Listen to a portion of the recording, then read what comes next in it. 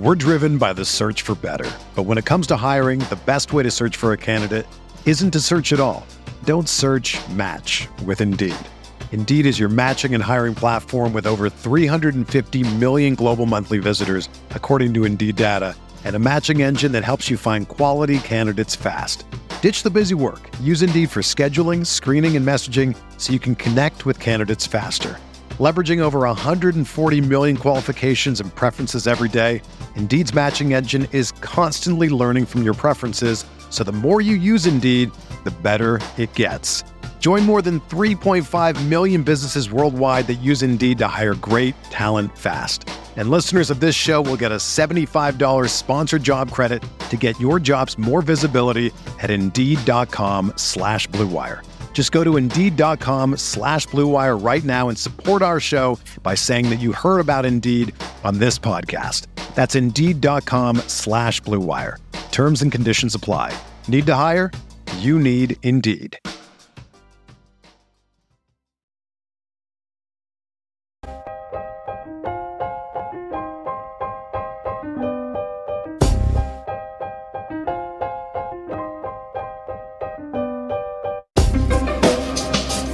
This is the High Stakes Lowdown, a RotoViz podcast brought to you by the Fantasy Football Players Championship.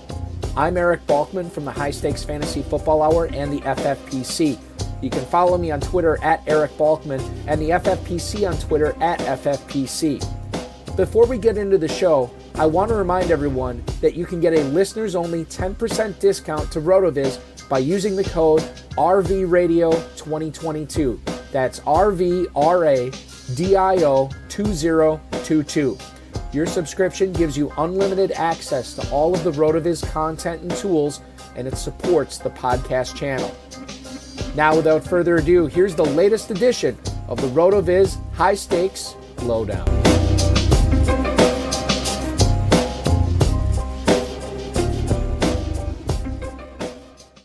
Welcome in, everybody. I am your host, Eric Balkman, for the RotoViz High Stakes Lowdown. This is a podcast we do weekly right here on the FFPC YouTube channel, and you can definitely check it out at rotoviz.com/podcast if you prefer the audio-only version. That way you don't have to look at me the whole time, and I'm telling you, it's totally worth it. I do want to remind everybody before we bring in tonight's guest and co-host that if you want to get in on some weekly action with the FFPC, you can definitely do so. Play the FFPC Weekly Challenge Week 8. There's no draft. There is no salary cap. You just choose 10 or 12 players by Sunday's kickoff, and you ride them out through the rest of the weekend. You can only pick one player per team. You can play in the slim format without kickers and defenses. You can play in the classic format with kickers and defenses. You can enter for $35 or $200. And we have 30-team contests, 100-team contests, and, of course, the 10-team contest we added where it's a $200 entry, winner takes all being a 2023 FFPC main event entry. So that's going to be very exciting for anybody who can join for $200 and then, of course, turn that in to a free entry and play for $1 million in the 2023 FFPC main event. There have already been some winners for that, and there's going to be more. And why not you? Because to get that main event entry squared away before the season starts would certainly be a lot of fun. Tonight, let's welcome in our guest, a guy who's been on not only a High Stakes Fantasy Football Hour before, but a guy who's been on the RotoViz High Stakes Lowdown. He makes his return tonight. He is a 9-time FFPC Football Guys and Dynasty League, High Stakes League champion. You follow him on Twitter at @ship_chaser. Please welcome in from the Dynasty Fantasy Football Factory, Mr. Jared Hines. Jared, happy Tuesday to you, man. How are you? Good, Bucky. How you doing, man? Yeah, I'm just living the dream, man. Living the dream. Excited to talk to you tonight. We're going to chop it up on some early returns and zero RB drafting. We're going to talk about what Seahawks, if any, that you want to grab off waivers with DK Metcalf out and so much more. So I'm excited to talk to you tonight that you got several teams. I know you were all the way up into, I want to say 5th or 6th place last week in the Football Guys Players Championship, right? Yeah, I was in 6th place. 6th place. Okay, got it. Yeah. And I know you still have several teams in contention there. How has the season as a whole been going for you so far through 7 weeks? Pretty good. I feel pretty good so far. It's a long ways to go, so I'm just, trying to keep it steady, so to speak. But better than last year. I mean, want to live in the moment and not live in the past. But last year was crazy, and I've heard some other people talking about this year being crazy for them, and somehow I'm sitting back going, I'm doing okay. But like that sixth place team, Breece Hall was my first running back I took in the fourth round. It was I was gonna talk about because you invited me on here before he actually got hurt, right? And so I was gonna in the fourth round, the question in my mind at that time, I went wide receiver, and then I had Akers versus Breece Hall in my mind and on my board at that point, and I felt like Breece Hall was the right decision.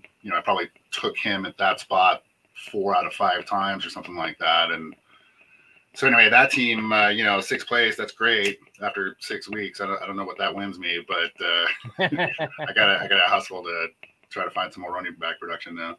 And let's start it off with that discussion right now, because you went 0 RB in a lot of drafts this year. I want to specifically ask you, number one, are you a big believer in the 0 RB strategy? Number two, have you consistently done it over the years? And number three, how has it been working out for you so far this year? And sort of how do you expect to have it? How do you expect it to manifest itself for your team specifically for the remainder of the season? Well, I have been doing it for a number of years. I wouldn't necessarily say that I'm all in on that as a strategy. And for me, it's not necessarily about an according to Hoyle 0 running back draft the way maybe people would debate and agree that what that means. If I go 3 wide receivers and then take a running back, does that count? Does that not count? I don't know. I don't care. The point is more about the fragility of running backs and emphasizing how important elite wide receivers are. But it's not like all of my team builds are that way. I think probably maybe some of my most successful team builds this year are, more of a hero running back build where I'm, or an anchor, whatever you want to call it. But something like Barkley and then 3 wide receivers and, and I think this year, especially, it's it was a strange board as I read it. And I think this is playing out to be true, which is to say people are afraid of the dead zone for running backs. Mm-hmm. I've historically been able to navigate those waters pretty good for the most part and find the right running backs in that area. And I think this year there's some trends that really got accentuated. Everybody's waiting on quarterbacks. The quarterbacks all fell. These dead zone running backs fell. And so I think 0 running back just structurally became perhaps much, much more viable this year than even it has been in the past. And I think it has been viable in the past, but I think maybe this year is the year. We'll see, Let me ask you this, because I hear this from a lot of people and I see it on Twitter a lot. And I'm just kind of I'm over it. I hear and see a lot of people say, oh, this year's just been crazy. This is the weirdest year I can remember. I feel like I hear people say that, and I see people say that every single year. And I don't necessarily view this, I mean, compare it to 2020 and that season. I mean, that was a bonkers season. But this season, I just feel like, man, this is fantasy football. I don't think there's anything particularly, on the extremes or on the, on the outside that we don't normally see 7 weeks into the season. Do you read it the same way? Yeah, I think so. I think you're right. I think it is perhaps what you would think of as an average season in that sense through 7 weeks. I think I do agree with you there. I think what has been different, though, just to sort of piggyback what I was saying, is that I think the draft board during draft season was perhaps quite a bit different than it's been in years past. I think just based on, sort of mega trends out there, everybody fading running backs in the dead zone, people fading quarterbacks, everybody wanting to take wide receivers earlier, which kind of almost forces you to have to do so as well. Or at least I think there's an argument there. Do you think that and you mentioned it too, with everybody putting an emphasis on receivers and fading running backs, you look at, this season, how some of these first round running backs have gone. I mean, Dalvin Cook's been okay. Jonathan Taylor's been a huge bust. Austin Eckler started off slow, but he's been really coming on. Do you think that there's going to be more, especially in the FFPC? You think that the way this season's going right now, we're going to see more of a trend for receivers and tight ends to be going early next year in the first round, given that you could get a guy like Breece Hall, in the fourth round, given you could get a guy like Saquon Barkley in the second round, Joe Mixon in the second round, players like that. Do you think that there's going to be even more of an emphasis on those receivers and tight ends next year? Well, I don't know how much further you can squeeze that. I don't know how much further you can emphasize it. There's sort of, at some point, there's a mathematical limit to that. I guess maybe when we see how the rest of the season pans out and the results from that, if people have, some sort of collective agreement that, hey, we shouldn't have faded running back so hard or something, or there's some sort of market correction. I don't know. I feel like this year is the most dramatic I've ever seen in terms of people fading running backs in that dead zone and fading early quarterbacks. Getting Lamar Jackson and Patrick Mahomes in like the 6th, 7th round. Josh Allen more like the 3rd round, and I think next year we'll see him go 1st, 2nd round maybe at the turn there or something. I think you'll start seeing people reach for Mahomes and Lamar Jackson again. I don't know if there's going to be some other elite quarterbacks that kind of creep into that. Probably. I think you're right. I think it will happen. One of those quarterbacks I don't expect to creep up into there, although Justin Fields was great last night. The whole Bears team was great last night. Now, knowing, and I know you have him on a few squads this year, Jared, knowing what he has been able to do consistently on the ground with his legs, which obviously gives you a certain floor when you're starting your quarterback. He gets Dallas this week, tough defense. Is he creeping up into a top 12 area for you? You might look at starting Fields? Yeah, and I might not have much choice either. It's quarterback has been maybe the toughest position for me to navigate going back to last season and through this season. Had just some remarkably bad luck. And, took shots on guys that just don't seem to be panning out, like Russell Wilson. I was not expecting to be benching Russell Wilson at this point. I figured he'd at least be serviceable, if nothing else, but he's been horrible. Justin Fields, putting my Bears, goggles away if I can. They seem to be adjusting their play calling to his strengths, which I give them credit for because I was a huge critic of that just even 2 or 3 weeks ago. I was like, they need to not try to turn him into a pocket passer, let him sort of develop those skills naturally over the course of time, but they need to get him on the move. They need to do designed runs in particular. And they weren't doing that earlier, but last week I noticed they were passing on first down. They were doing things that I thought were quite a bit more aggressive and open-minded from a play calling point of view. And then on Monday night in Foxborough, I was blown away by how much more they opened it up for him. And I think you can see the results. I did not expect them to go into Foxborough and do that. They really looked really good. And I think it was because they called a game that played to his strengths. And so if they're going to do that going forward, then I think he's in that top 12 discussion this week in Dallas.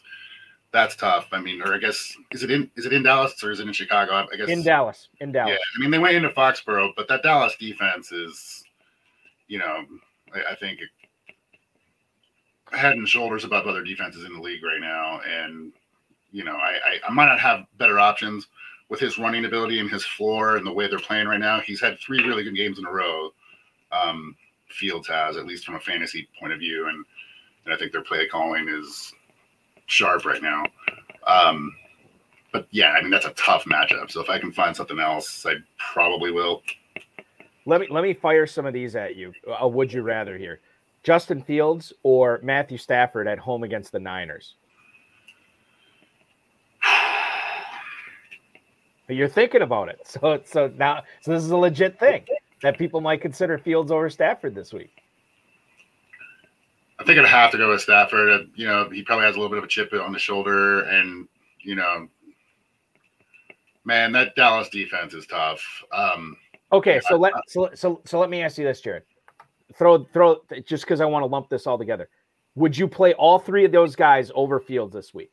Trevor Lawrence at home against the Broncos, Aaron Rodgers at the Bills, Jimmy Garoppolo at the Rams. Are all three of those guys above Fields for you this week as he goes to Dallas on the short week too? I should mention. I based on how bad that game against Dallas could go in terms of a floor for Fields, and if that defense just tears them apart, I would say yes to like Aaron Rodgers against Buffalo, even though Aaron Rodgers has been struggling or whatever, their offense has been struggling. I think out of necessity because of how good Buffalo is, and that I just figure Buffalo is going to put up points. I think Rodgers is going to be Rodgers, and he's going to find a way to put up some points, at least from a fantasy perspective. I like that matchup probably better.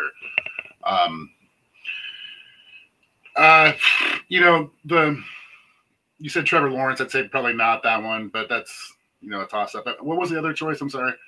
Jimmy Garoppolo at the Rams. Yeah, that's a tough defense, right? But gosh, there's so many weapons on the 49ers. I think they're going to come to play, and, I do like Garoppolo against most other options, and I would start him over Fields, I think.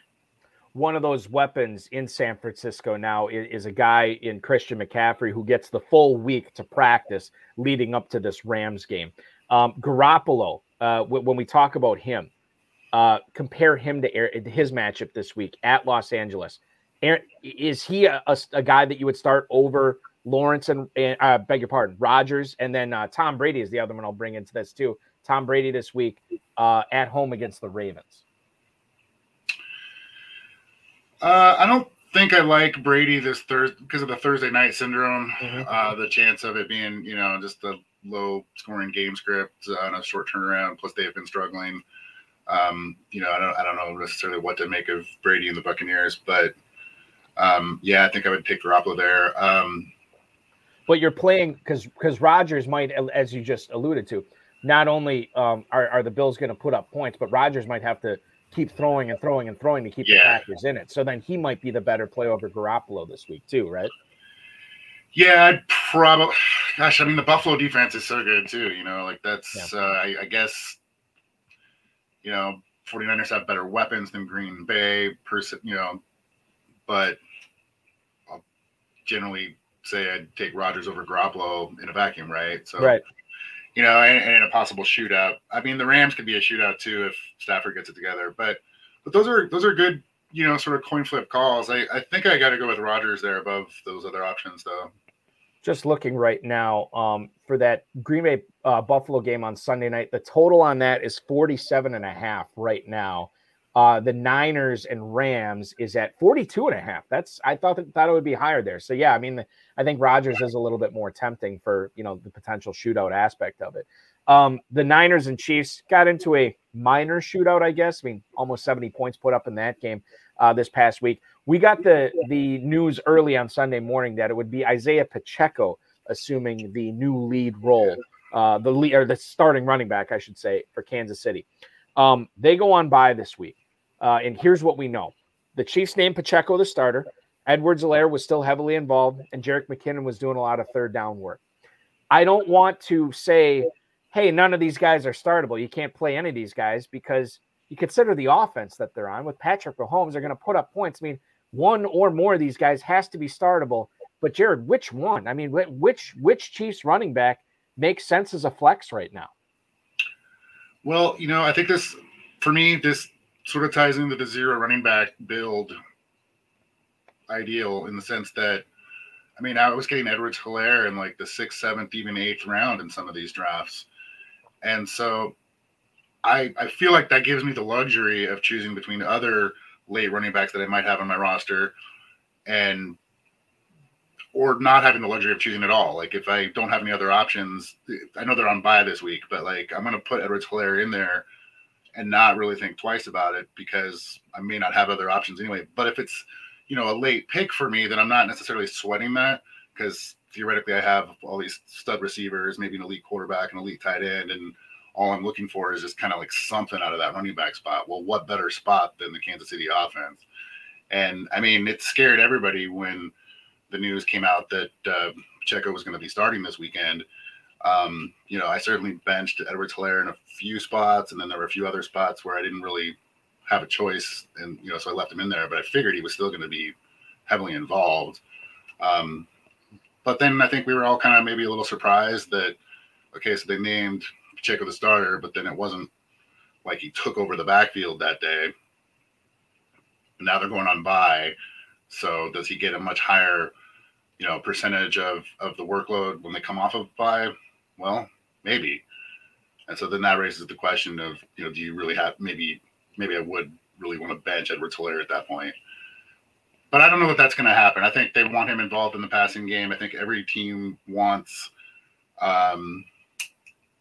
unless they really have a dominant bell cow running back that can just own a ball game, they're going to want a committee in most situations. And that's just the fantasy landscape. And so, I don't know. I guess I don't worry about that. If I've got those guys on my roster and I need to plug them in, I'm going to plug them in. Edwards-Helaire, 6 carries. Pacheco got 8. McKinnon got 2. As far as targets go, McKinnon saw 3 targets. Edwards-Helaire saw 1 target. And then Pacheco, I don't think had any. So you can make the case that the guy that was involved the most, the guy was involved the most running the ball was Pacheco. But Edwards-Helaire got the touchdown. McKinnon obviously got some touches on both rushing and receiving. But I think you're right. When you're talking about zero RB, theoretically, you should have some other options. And if you're just looking for something, Edwards-Helaire as a significant piece of that backfield. I don't know about you. I started Pacheco in a couple of leagues just because I didn't have much left and was just hoping for the best. And I'll say this, too. I play in a lot of Kentucky Fantasy Football State Championship leagues. And in there, it's 3 receivers you got to start. Only 1 flex. 2 running backs, tight end, 1 flex. So for me, I historically, Jared, have always drafted. I try to get 3 receivers within the first 4 or 5 rounds, and maybe pepper in a tight end there. But I have waited on running backs quite a bit in there. And so I do have a lot of teams right now that are these one injury away type guys, the Alexander Madisons of the world, those types of handcuffs and so on and so forth. What is your favorite one injury away running back to be owning this year? Who's your favorite one to hold? Which one do you have the most of? Well, there's been a couple of them that have sort of already come to fruition. Benjamin, for example, in Arizona, has had a couple good weeks the last couple of weeks. He was a guy drafted in almost every league and almost every format very late in drafts. He was practically free, which, given the sort of the market narrative on James Conner, I think everybody agrees is that he's maybe kind of fragile or has a little bit of an injury issue. And sure enough, here we are. Well, who was next up? Benjamin. Yet he was going in like the 17th, 18th round of drafts. In my mind, that never made sense. Not that he's, the next greatest thing at running back, but if you're doing a 0 running back bill and you're looking for late running backs, you can do a lot worse. But he's one that I think is really already come to fruition. We've already seen so many other, running back injuries. Rachaad White is a guy that I've drafted in a lot of spots, and he's starting to get a lot more carries and snaps, and theoretically that means trust with Tom Brady on the field. They're playing Thursday night here. I don't know if they're going to give maybe him a little bit more run based on a short turnaround and, it being a long season. And Fournette is, I don't think he's going to take over the job from Fournette anytime soon. But, if they do have aspirations of making a playoff run, which they do, at least, it's still within reason at this point in the season. I think Rachaad White's a guy that, in addition to being one injury away from a big, potentially league-winning role from a fantasy point of view, he could actually be serviceable in a flex spot or in a bye week spot if he needs to obviously take over more of the backfield, but I'm curious to see in the next few weeks if that happens more and more, because it's been kind of creeping up in terms of snaps and touches. I was with you on Rachaad White for sure. I picked him up in a lot of spots. I was never really a believer in Keyshawn Vaughn. He was just, and Giovanni Bernard was getting really, up there, and he was buried on the depth chart, and Rachaad White seemed to be the guy to own, and we will see what happens there going forward. If Fournette were to go down, I'm with you. I expect big things from Rachaad White. Receiver talk here. DK Metcalf goes down. Excuse me. And the prospects for him playing in week 8 don't look good. Quite frankly, he might be out longer than week 8. But for week 8 people who maybe had Metcalf, or maybe you just need a receiver. I mean, the Chiefs are on bye, so you got no Juju Smith-Schuster. The Chargers are on bye. Obviously, no Mike Williams, no Keenan Allen, no Josh Palmer there. So maybe you just need a receiver. Marquise Goodwin, D. Eskridge. Is there anybody in Seattle that you're looking at on the waiver wire in the FFPC Wednesday night that you could pick up and play this week, Jared? Maybe. I haven't looked to see who they're matched up against this week, or I don't remember off the top of my head. But, I like what their offense has been doing. I like what Geno Smith has been doing. Seattle, by the way, is hosting the Giants. That's right. Okay. Well, Goodwin or Eskridge, take a shot on them. I don't know. I was thinking I've got a few names like Mac Hollins. Darius Slayton is a guy that I was kind of a fan of those last couple of years, and he kind of lost his job there in New York, I think, but now he seems to have been winning it back a bit this last couple of weeks. He's been getting a lot of playing time. The wide receiver situation in New York is pretty hard to predict right now, I think. But I like what Daniel Jones is doing. I like what they are doing. I like what Barkley is doing. From a very broad brush point of view, I think that's good for their wide receivers if you can figure out which one to start or whatever. And Slayton has been a guy that I doubt that I would put him in my lineup this week, but he's a guy I kind of want to pick up or at least keep an eye on. The rookie in New Orleans, Shaheed, he hasn't necessarily been getting a lot of targets. He's been making a lot of splash plays, but if Michael Thomas continues to be out, if Landry continues to be out, that's maybe a guy I'd go after. Sort of curious to see if Jameis Winston is going to get back or if it's going to be Dalton, but I was going to say their receiver in LA, Carter, but they're on bye this week. Right. But with Mike Williams going out, Carter's maybe a decent little pickup. Yeah, it's probably worth it. It probably won't cost you much, I would assume, on Wednesday night. Getting back to the Seattle thing, is Lockett in for a massive target share then if you're kind of lukewarm about Eskridge and Goodwin? Well, probably. I think maybe to your point of this question, it's if you can figure out the answer to that, like maybe there's a big opportunity there. I mean, obviously Lockett's not available on waivers, and if you've got him, you're probably starting him already anyway. But as far as a pickup, I think a speculative play there. There's obviously an opportunity. They're a run first team, but they're also playing well, and if that opportunity does go to whoever the other outside receiver is, if it's Goodwin, if it's Eskridge, or maybe I don't know if there's a wild card fourth receiver that they might give a shot to or something. I think a lot of us have talked about how thin the waiver wire is this year. Any of the above. I think I'd put maybe Hollins in Las Vegas above the rest of those, though. But it's tough. It's slim out there right now. And what else is tough for people now? I did not invest in Romeo Doubs this year. I looked at him at the start of the season. I was like, well, Watson's probably ahead of him. Lazard's ahead of him. Watkins, Cobb, Tunyon, Aaron Jones. Why am I going to invest because remember, he was, as he was shooting up draft boards the last few weeks of the season. And I couldn't bring myself to do it. Now I look at it. Romeo Doubs this season is averaging 6 targets a game, which is good for a rookie. However, he got 4 against the Commanders this past week, did not catch any of them. As a guy who does have Romeo Doubs in a few spots, I know not a ton for you, but a few spots, how do you sort of know when to play this guy? Is it just purely when you run out of warm bodies because of injuries and bye weeks, or is there a time to know when to deploy a guy like that? And you think about how bad the Packers offense has been so far. I mean, I wouldn't feel any kind of confidence starting.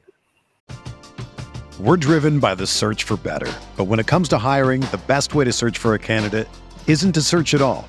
Don't search, match with Indeed. Indeed is your matching and hiring platform with over 350 million global monthly visitors, according to Indeed data, and a matching engine that helps you find quality candidates fast. Ditch the busy work. Use Indeed for scheduling, screening, and messaging so you can connect with candidates faster.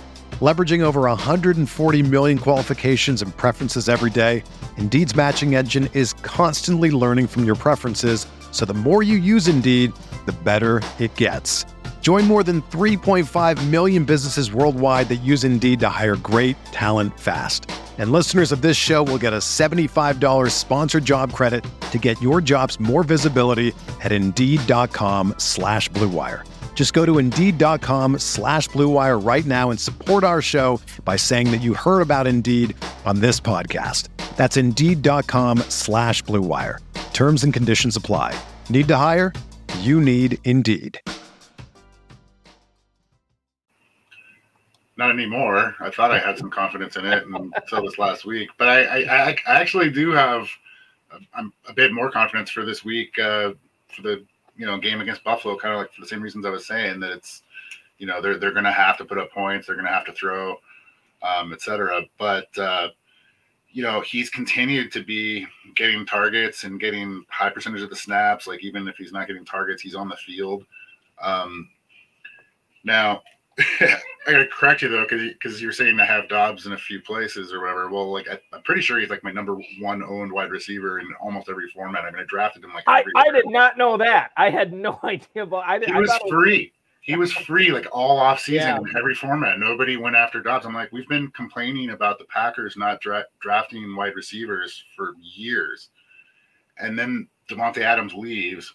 They draft 2 wide receivers in the first 4 rounds, and everybody's forgets about this guy. Mm-hmm. And he flashed all through the offseason. He made plays in the preseason and training camp, and they were talking about him, and then he wins a starting role in week 1. I'm like, why is this guy going so late?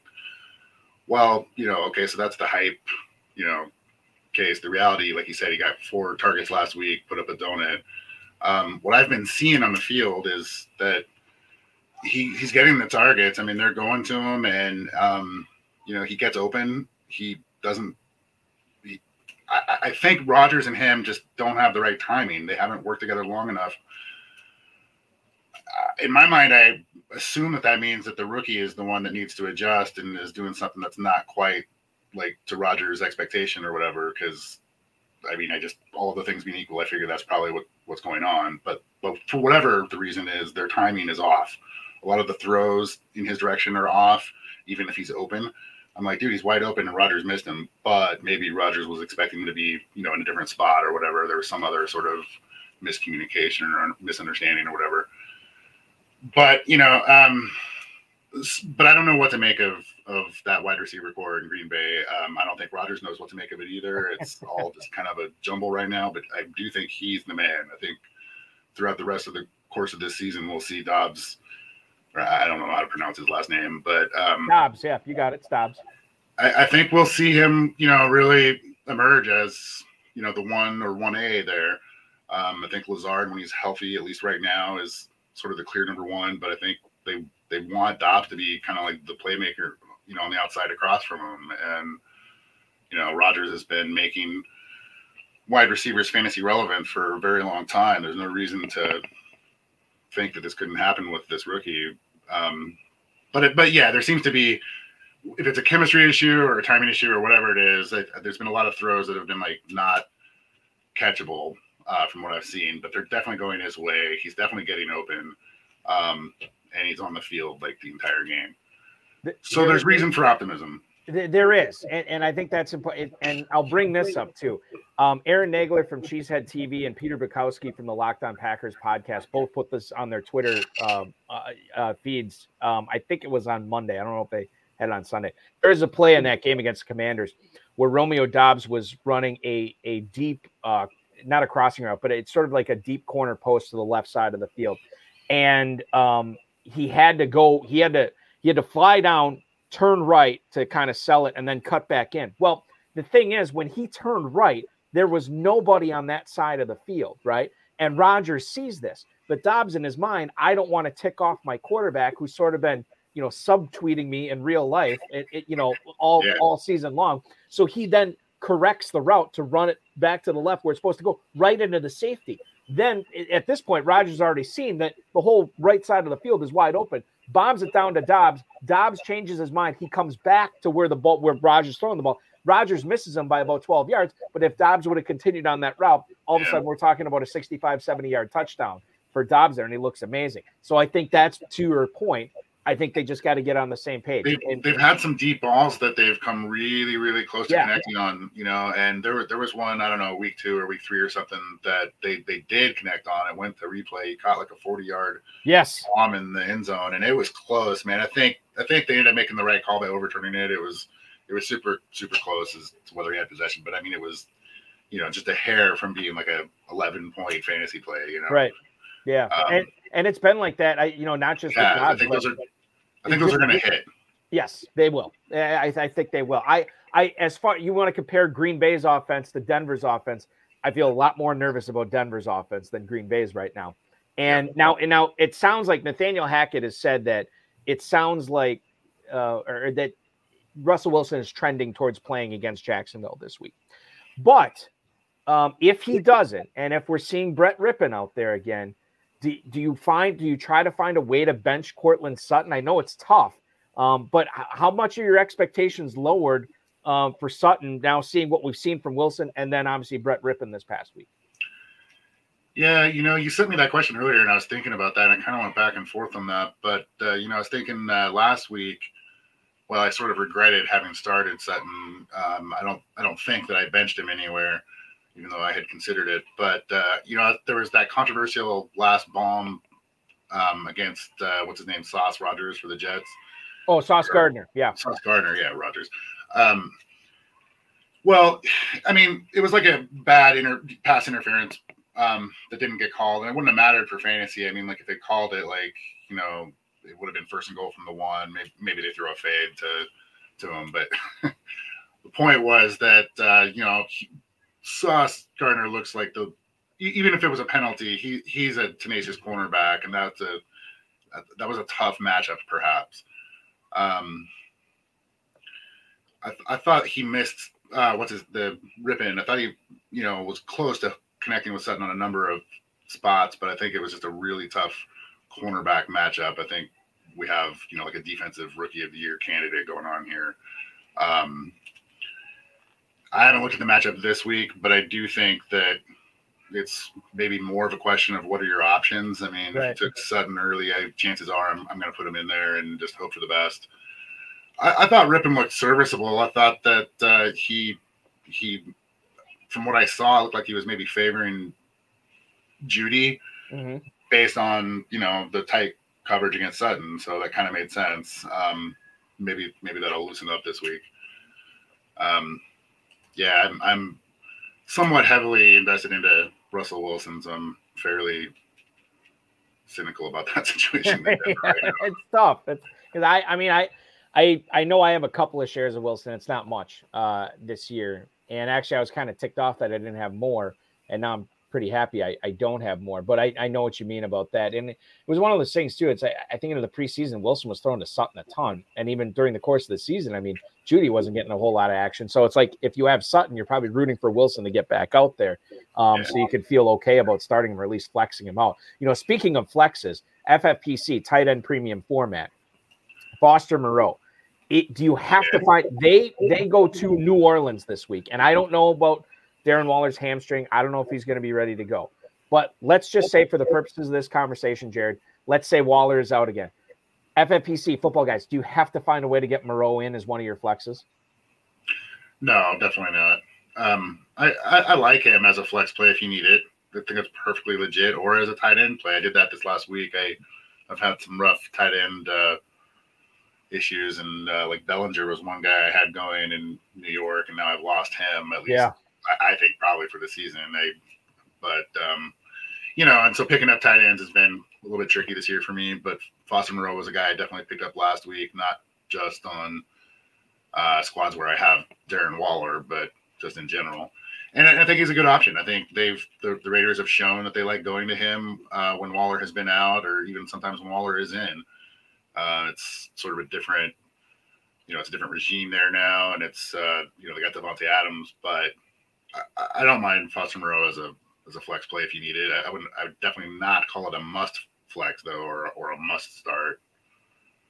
But if you got the spot, you could do a lot with. What's weird is this past week, Devontae Adams saw 9 targets for the Raiders and against the Texans. So who knows? Maybe just throw this game out. But the next most targeted guy, Foster Moreau, had 5.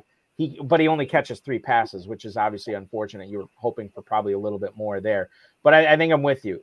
In that game, that New Orleans game, if you don't, if you're scrambling, you have a lot of Chiefs, a lot of Chargers, whatever. Moreau makes for a nice play in a game, by the way, where the total sits at 49.5 right now. So you never know. Yeah. I was going to say too, last week, I mean, Jacobs really kind of dominated that game and, they didn't necessarily need to throw much. That could certainly change. That could. Yeah. So. All right. So sticking on the tight end tip here, Hayden Hurst, 2 out of his last 3 games, he's had at least 6 catches. So in this offense, you have Jamar Chase, you have Tyler Boyd, you have T. Higgins, you have Joe Mixon. You have so many guys there, so many playmakers that Joe Burrow has the opportunity to throw to. Hurst tight end premium. Is this a type of guy that maybe you're not looking at flex, but maybe he's a borderline top 12 tight end, Jared? Well, I've flexed him, and he's one of my highest owned players as well, at least in, like these redraft tourneys. He was a guy that was free at the end of drafts, which just makes absolutely 0 sense to me in a tight end premium format on the Cincinnati Bengals. Like you mentioned with Joe Burrow, Joe Mixon, Tyler Boyd, T. Higgins, and Jamar Chase. That is a heck of an offense. I mean, my goodness, why wouldn't you want the starting tight end that they went out and got? Now, in my opinion, I like Tyler Conklin. He did well with them last year. He was totally serviceable as a tight end in this format last year. I do think, this offseason when they picked up Hayden Hurst, I was like, this is an upgrade. Yeah. And then I see that he's going in the late teens in drafts in most formats, and in this format, I was like, that just doesn't make sense.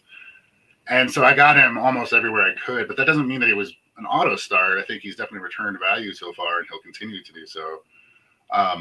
But yeah, I have no qualms about starting him in the flex or at tight end. And especially this week, I've gone somewhat heavy with Kelsey in this format, and he's on bye this week. So Hurst is a simple plug-in, that kind of thing. Halloween night, it is the Battle of Ohio. Hayden Hurst and the fighting Cincinnati Bengals take on the Cleveland Browns in Cleveland. Total on that game's 47. What better, Jared, than Halloween night, where the 2 black and orange teams in the NFL take the field? That's going to be a fun one. That is going to be a really fun one. We'll be able to see Hayden Hurst on Monday Night Football. He actually, in 4, they played 7 games so far. 4 out of those first 7 games, he's had at least 5 catches. That is really good. And everybody says tight end's a wasteland. Boy, you could do a lot worse than Hayden Hurst. Yeah, especially later in drafts. Now, I didn't wait on tight end in drafts this year, but if you sort of thread the needle, you might have been able to get away with that.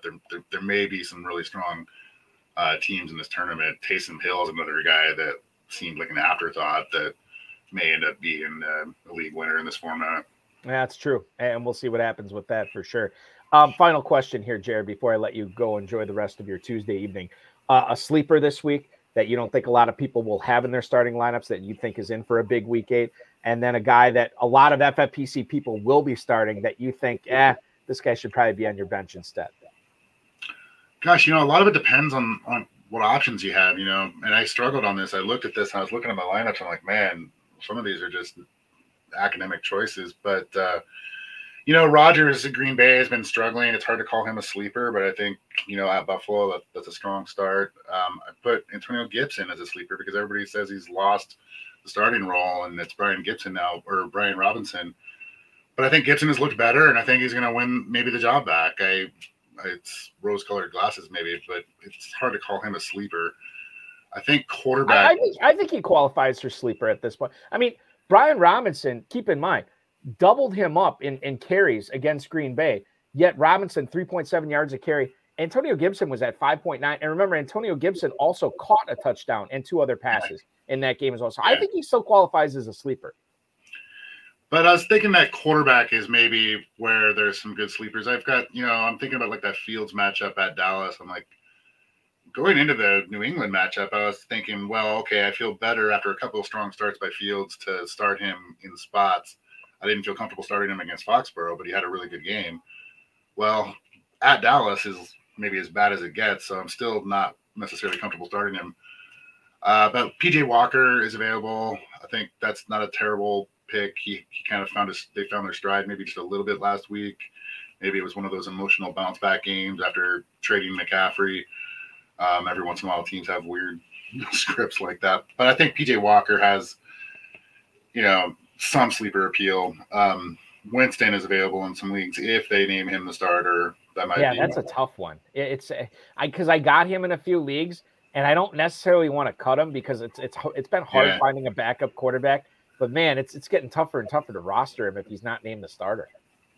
Heineke in Washington, I think, is a good one, actually. I think they got a lot of weapons on that team. I don't know if who's the rookie there? Jahan Dotson. I don't know if he's healthy and going to be back or not, but I thought Heineke was serviceable as an NFL quarterback and as a fantasy quarterback last year. I think he maybe got a little bit in over his head and kind of, he's not a tier 1 quarterback in the NFL, but I think he kind of, the season went on and he finally hit a wall, but I think he can bounce back from a fantasy perspective, maybe put up a couple good games here while Carson Wentz is out. I think maybe Heineke, maybe PJ Walker. Heineke too. I'll say this.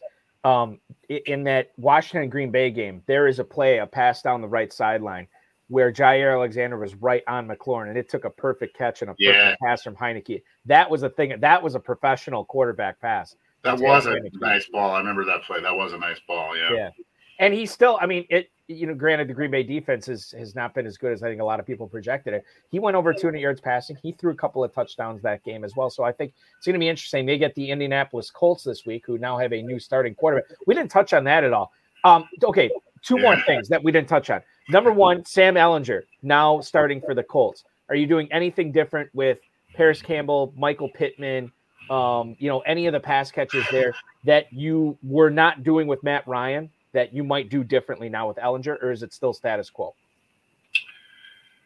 I think it's status quo. I don't really have any Paris Campbell. I think I have one share of him somewhere. And Alec Pierce I'll throw in there too as well. Yeah, Alec Pierce is the one that I've got a lot of, and he's been definitely, I think, a flex-worthy play. But then in the last couple of weeks, Paris Campbell has come back, and I don't necessarily have a clear picture in my head of what their sort of like snap distributions have been and that kind of thing. But, we're in the heart of the bye week, so I think you could do worse for a flex play, than Alec Pierce right now. I loved him as a prospect, and I think he's definitely played well for them. He's continuing to get targets.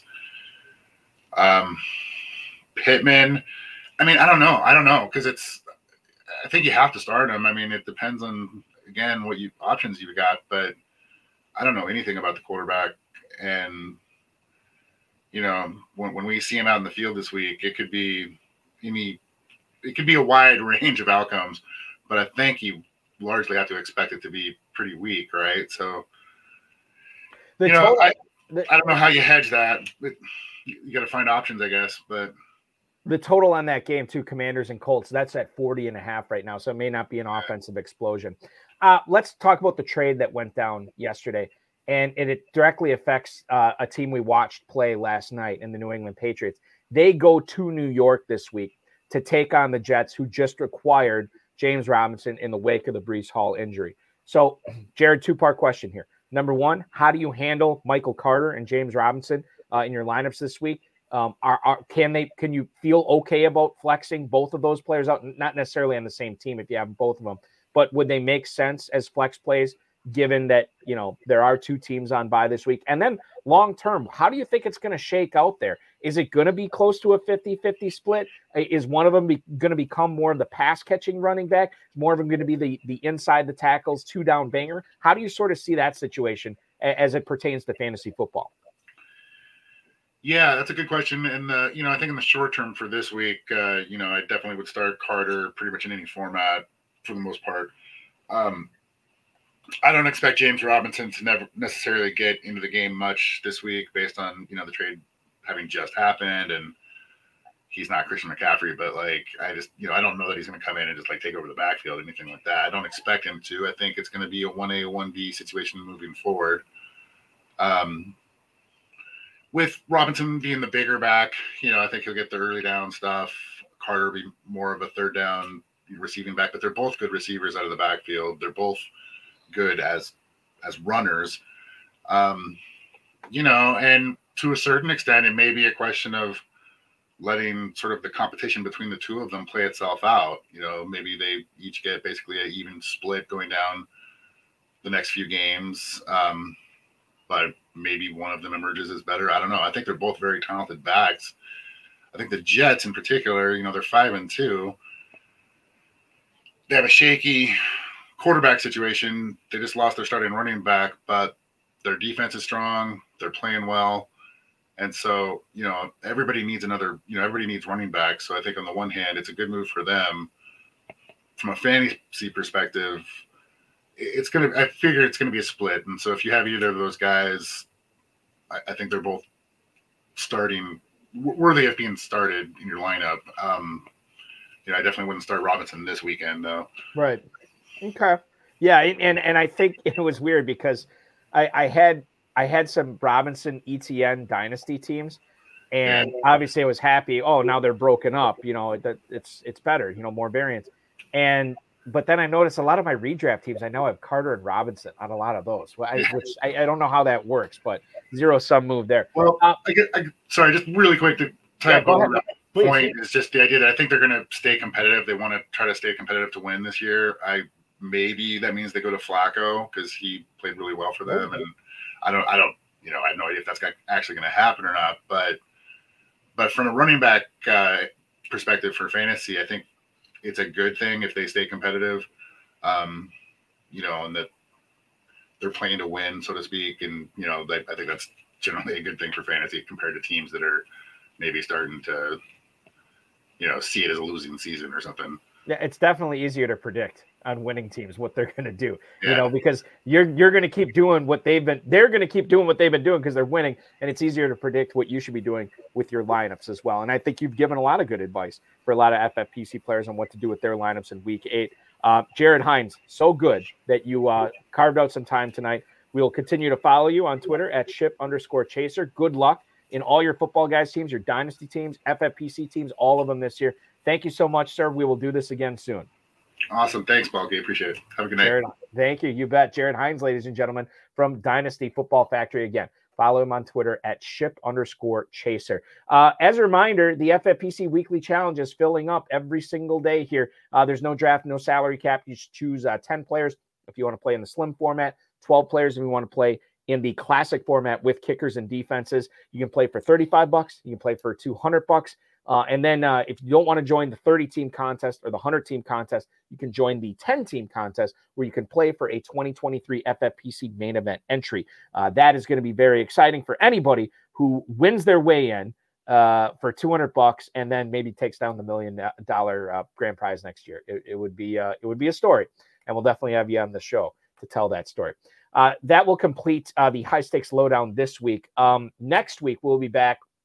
I believe the Wiley Tigers franchise owner himself, Greg Pignatelli, who is in the top 25 right now in the Football Guys Players Championship. I think he's 24th overall. He's going to be our guest right here on this YouTube channel next week at 10/9 Central. But you don't have to wait that much longer for fantasy football analysis. Coming up tomorrow on the Better Sports Network, which you can watch on Facebook, Twitter, and YouTube. But it's always better on the Better Sports Network app, which you can get in the App Store or Google Play. That way you can participate in all the contests. You can chime in and chop it up with myself and my co-host tomorrow, which I'll which I'll tell you who's going to be in a second. You can call in, and it's a much better experience on the BSN app. So make sure you're downloading the Better Sports Network app in Google Play or the App Store. The Draft Sharks Deep End Fantasy Football Podcast co-host Adam Krautwurst will be co-hosting the High Stakes Fantasy Football Show with me tomorrow at from 10 to midnight Eastern Time. So we'll probably get into some FFPC waiver stuff. We'll get into a lot of stuff. It's going to be a lot of fun. So make sure you're watching that. And then, of course, Friday night, Farrell Elliott and myself will be on 10/9 Central for the High Stakes Fantasy Football Hour as well. 3 shows every single week during the season. This is just the tip-off or the kickoff, I guess. We'll have halftime tomorrow with myself and Krautwurst. And then, of course, the end of the game as we give you the final preparations and setting your Week 8 lineups with myself and Farrell Elliott on the High Stakes Fantasy Football Hour. Thank you so much for watching, for listening, for viewing, for downloading, streaming, however you're consuming this content. We certainly appreciate it. Remember to like, comment, share, and subscribe, get notified. Hit that little bell on the video so you can make sure that you never miss one of these going forward. Thanks to Jared Hines, my co-host and guest for this evening, and we will talk with you tomorrow on the Better Sports Network at 10 o'clock. Thanks so much for watching, everybody.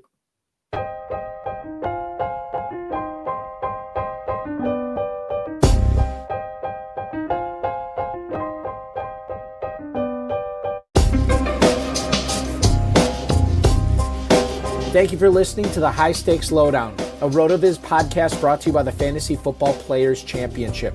And thanks to Grapes for our theme music. Please review the podcast on iTunes under the RotoViz radio feed. It helps us find new listeners. Contact us via email, rotovizradio@gmail.com. We'd love to hear what you think, and follow us on Twitter at RotoVizRadio. And remember, you can always support the show by subscribing to RotoViz at a 10% discount through the NFL podcast homepage, rotoviz.com/podcast.